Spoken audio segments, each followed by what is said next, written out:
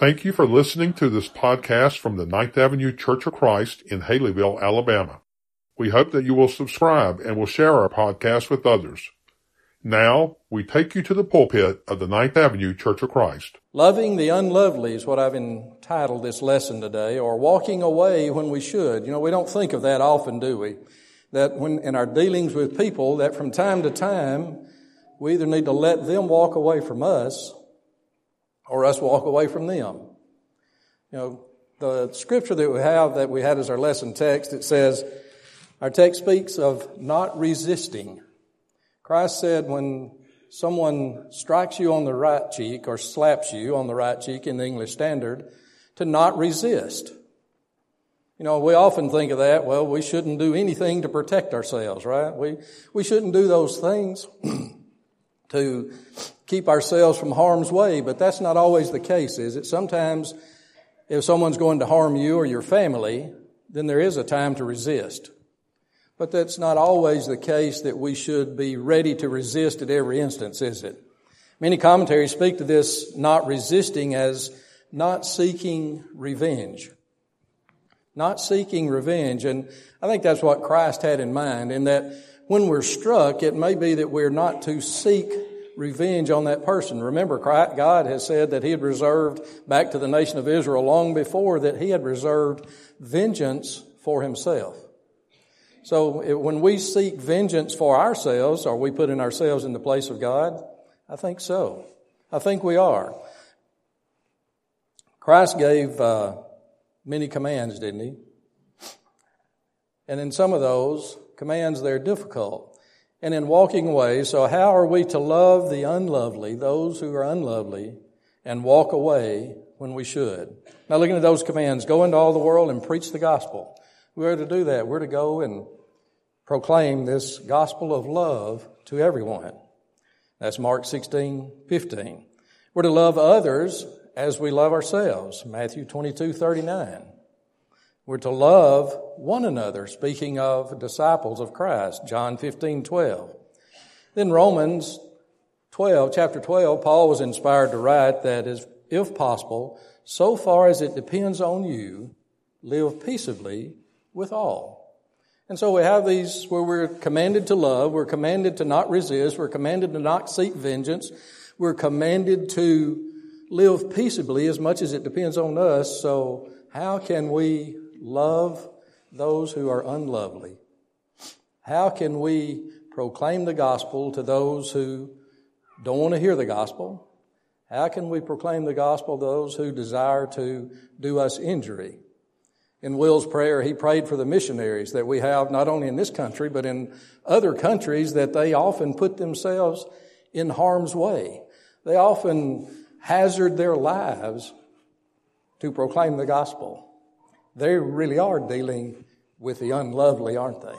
With those who would physically harm them and their families, as the only thing they're trying to do is proclaim a message of love to them from God. That God so loves them that He sent His Son to die for them, that He sent His Son so that they may have the hope of eternal life. And people want to kill them for that message. In these commands that we're given, we're also commanded to be wise as serpents and innocent as doves. So as we're going about proclaiming this message of love, Christ said to His disciples when He sent them out 2 by 2, He said, be wise as serpents. Now, you know, I don't know about you, but I don't like snakes. All the good ones are dead as far as I'm concerned. But they're pretty smart, aren't they? In that they find a way to avoid us for the most part unless we just corner them, and then they'll strike out at us. Christ is not talking about striking out. He's talking about being wise as serpents so that you don't put yourself, as snakes try not to do, in harm's way, but to be innocent as doves. So as we're going about proclaiming that, we need to be wise in our dealing with others. That's in Matthew 10:16. And then be wise as to what is good and innocent as to what is evil. Paul was inspired to write in Romans 16:19. Wise as to good, innocent as to evil. So again, as we're going about, we need to be innocent in evil, but wise in doing good. And then continue on, be infants in evil, but in your thinking be mature. 1 Corinthians 14:20. Infants in evil. Be babes in evil. Don't deal with evil. Be as a baby. Babies don't deal with evil. You know, they cry a lot sometimes. They demand things of us, our time and our attention and the things we need to provide to them, but they're not evil. So we're to be infants in evil. Don't be evil, but we're to be wise, or in our thinking, we're to be mature. Shake off the dust on your feet. Matthew 10:14. Again, when Christ sent them out 2 by 2, he said, if they won't receive you, if they won't receive your message, if they just won't listen to you when you leave that town, shake the dust off your feet and move on. So even Christ in that day, when he sent them out 2 by 2, said, there's a time to walk away. Now, does that mean Christ said, I don't love them and I don't desire the best for them? No. When we walk away, does that mean we don't love them and we've given up on them eternally? No. But it means our time needs to be spent also in other areas, not in that one place where it just will not be received from us. It may be that someone else can come and proclaim the same thing and be received. Christ said there's a time to move on. Let's look at some examples of that. People are different, aren't they? There are good people in the world. Webster's definition of good is having moral qualities best adapted to its design and use, or the qualities which God's law requires, virtuous, pious, religious, applied to persons, and as opposed to bad, vicious, wicked, or evil. So there's some good people in the world based on Webster's definition. They're not evil people. They're good people. But there's also some evil people in the world, aren't there? There are people that go about, their whole total intent in life is to do harm to others, to not do good to others, and to mistreat anyone they come into contact with. God loves them all. He loves those who are good. He loves those who are evil. God sent His Son for all. God sent that gospel message for all. But sometimes we have to walk away, even from those, because they are so evil or they're so calloused to the message, we need to walk away. We're to be like God in that we're to love them all, even as if we make that decision, it's time to move on and go and spend our energies in another area. We need to be like God and continue to love them. Does that mean we can exist always in everyone's presence, even if we love them? No. God desires us to proclaim this good news. Some will receive it, others will not. Some will live peaceably with us, others will not. And then what are we to do? What are we to do when we're doing this, when we're trying to live among these people that some are good, some are evil, some are desiring of hearing this message? You know, we have reports from time to time, missionaries that come here and they give us the message and they tell us how many people have listened and heard that message. And then out of that, how many people have responded to that message. But what they're not able to give us is how many of those people who heard that message and didn't even give them any kind of response, good or bad, they walked away. They heard the message, but they walked away. So let's look at some of that. As we proclaim that gospel, some will accept it and some will obey it. Others will come to hear the gospel, but leave. What do we do then? Look at the examples of Christ. The rich young ruler in Matthew 19:16 through 22. And behold, a man came up to him saying, Teacher, what good deed must I do to have eternal life? And he said to him, Why do you ask me about what is good? There is only one who is good. If you would enter life, keep the commandments. He said to him, Which ones? And Jesus said, You shall not murder. You shall not commit adultery. You shall not steal. You shall not bear false witness. Honor your father and mother, and you shall love your neighbor as yourself. The young man said to him, All these I have kept. What do I still lack?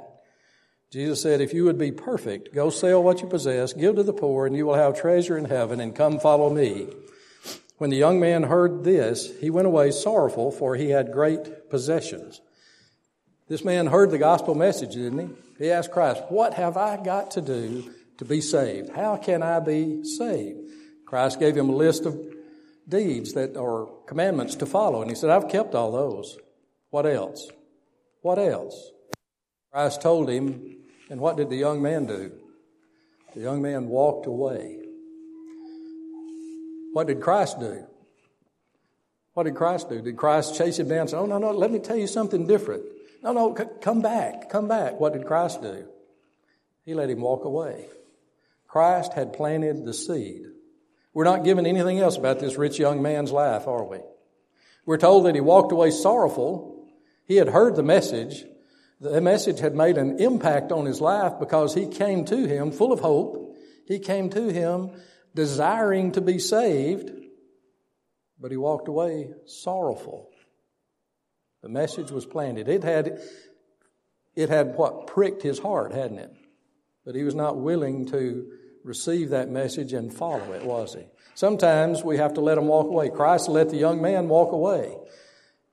We can hope that at a later time, this man remembered the message that Christ had given him, and he remembered that time. Hopefully he was in that crowd on the day of Pentecost. Now, hopefully he heard the message from Peter, and hopefully he was one of those 3,000 that day. Only God knows. The disciples stopped following Christ. In John 6, verse 66, summing up a long passage here, after this, many of his disciples turned back and no longer walked with him. Christ had been teaching and saying, unless you eat my flesh, unless you drink my blood, you cannot be my follower. And the Jews are saying, what? What is this man talking about? Eat his body? Drink his blood? God never commanded us to do any of that. And here this man is saying, we've got to eat his body and drink his blood to follow him. And they said, too hard for us. We're not following you. And they went away. The follow-up verse to that is Christ looked at his disciples and said, will you too go away? But also notice what Christ did. He turned to those disciples, the 12, and said, will you too go away? He didn't chase down the multitudes that had been following him. He let them walk away. Again, the message had been received. They had heard the message. They walked away. Christ let them walk away. Judas. John 6, verses 70 and 71. Jesus answered them, did I not choose you the 12, and yet one of you is a devil?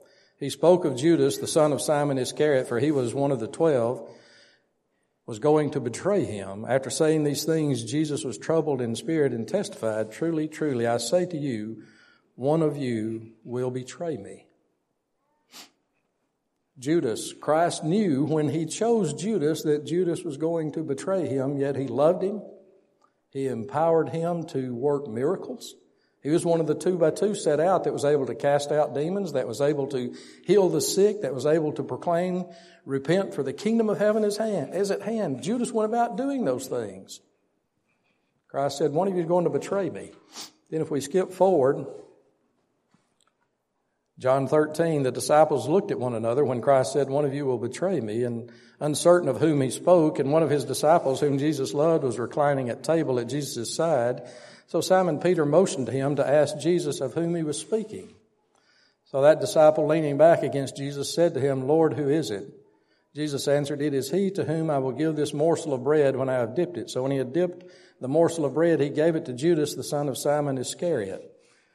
Now to jump forward in that, soon after receiving the morsel of bread, in verse 30, he, that being Judas, immediately went out, and it was night. Christ let Judas go. Judas, who had been with him for 3 years. Judas, who had proclaimed that gospel message of that time, repent for the kingdom of heaven is at hand. Judas, who had probably cast out some demons, who had probably cured some sick people. Christ let him go. He had been a follower of Christ, a close follower, and Christ let him walk away. You know, we think evil of Judas, but he was a thief. John said he was a thief because he carried the box and he often took from the box. So he was a thief. He was a betrayer. He was treasonous and all of those things. Yes, he was all of those things. We would say he was an evil person. God loved him.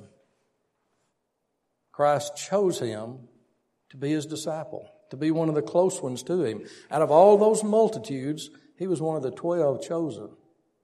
He was one of the ones that was said to him, to you it is given to know the meaning of these parables. Remember the question they asked Christ?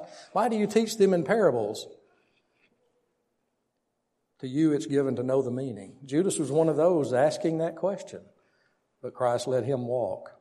In each case here, I skipped one, at the Gadarenes, remember Christ went across in the boat and the man met him that had the demons, and the demons were cast out into that herd of pigs, and the swine ran down the hill and jumped into the lake and were drowned.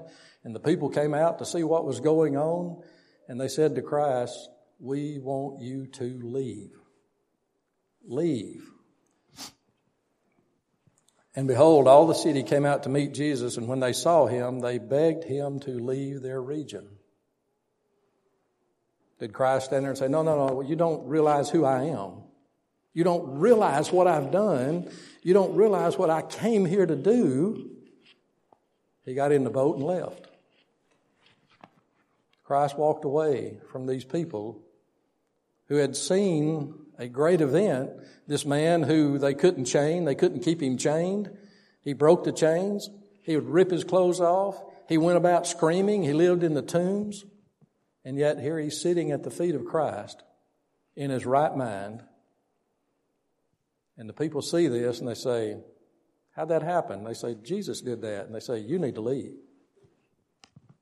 You need to leave. And Christ left. In each case, Christ had proclaimed good news, but he didn't chase them to bring them back. We can only do as Christ, proclaim the good news and allow the good news to work within each person as it will. You know, the parable of the sower. Some of the seed was sown on good soil, some on rocky soil, some on thorny soil, and so on. The seed, Christ planted the seed, then it's up to the soil whether the seed comes up or not. We can only do like him.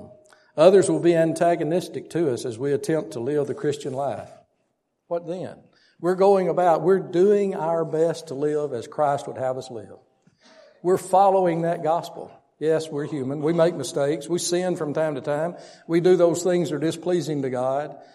And then God has said, you can come back to me. You can repent. You can ask for forgiveness, and I will forgive you. We're putting all that aside. There'll be other people as we try to live that life that will not be happy with us for doing that. Let's again look at some examples of Christ. John 8:59. So they picked up stones to throw at him, but Jesus hid himself and went out of the temple.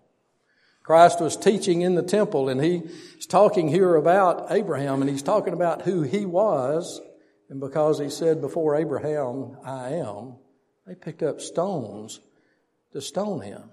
This is the perfect Son of God. This is the Son who came to give his life for all of them. They tried to stone him just because he was teaching them the truth. John 8:59, they tried to seize him in that same one. So I messed up on that. In that same event, in that same chapter 8 of John, I copied the wrong verse here. In that same chapter 8, before they took stones, they tried to seize him to keep him from leaving. But he hid himself and escaped. Remember in our verse and our lesson text that we looked at, resist not evil. These people had evil intent. They were going to kill him by throwing rocks at him. And he didn't resist the evil one, did he? He did resist by going away, but he didn't pick up rocks to throw at them. You throw a rock at me, I'll throw one at you. No, that's often our reaction, isn't it? You hit me, I'm going to hit you harder. Then you hit me again, I'm going to hit you even harder.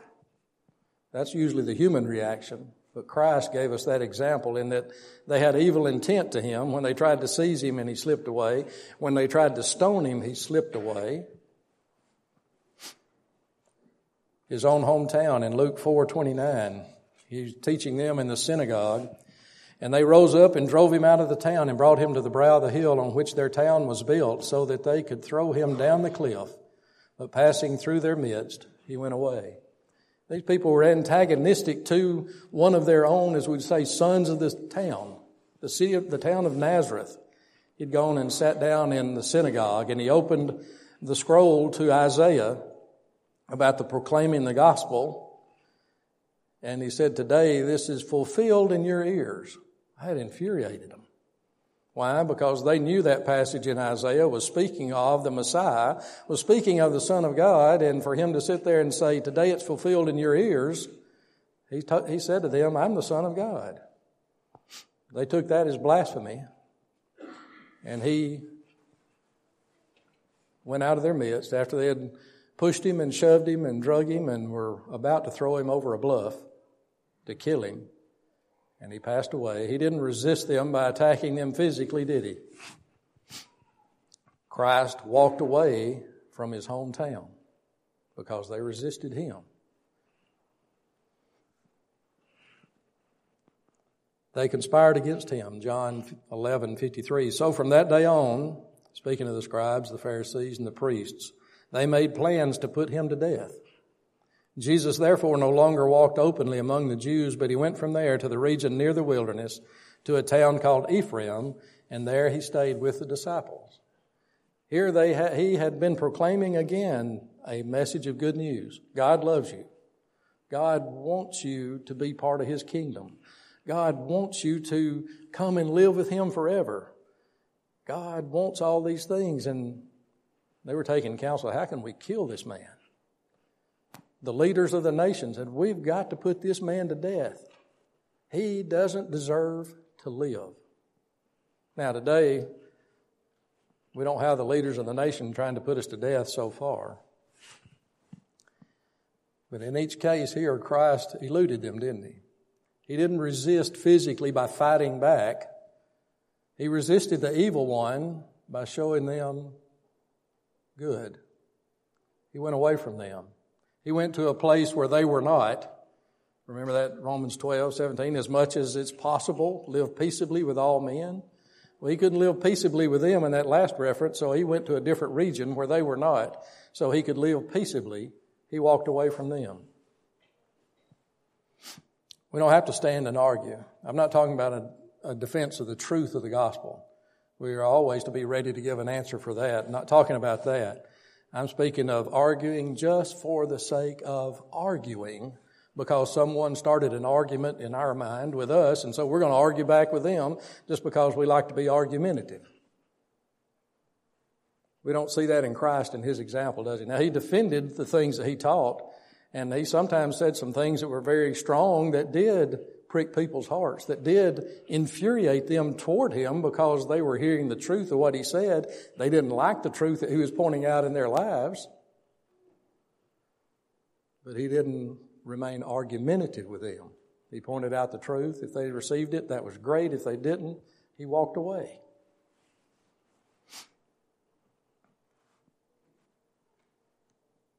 I'm speaking of arguing for the sake of arguing. Matthew 10:14 again. And if anyone will not receive you or listen to your words, shake off the dust from your feet when you leave that house or town.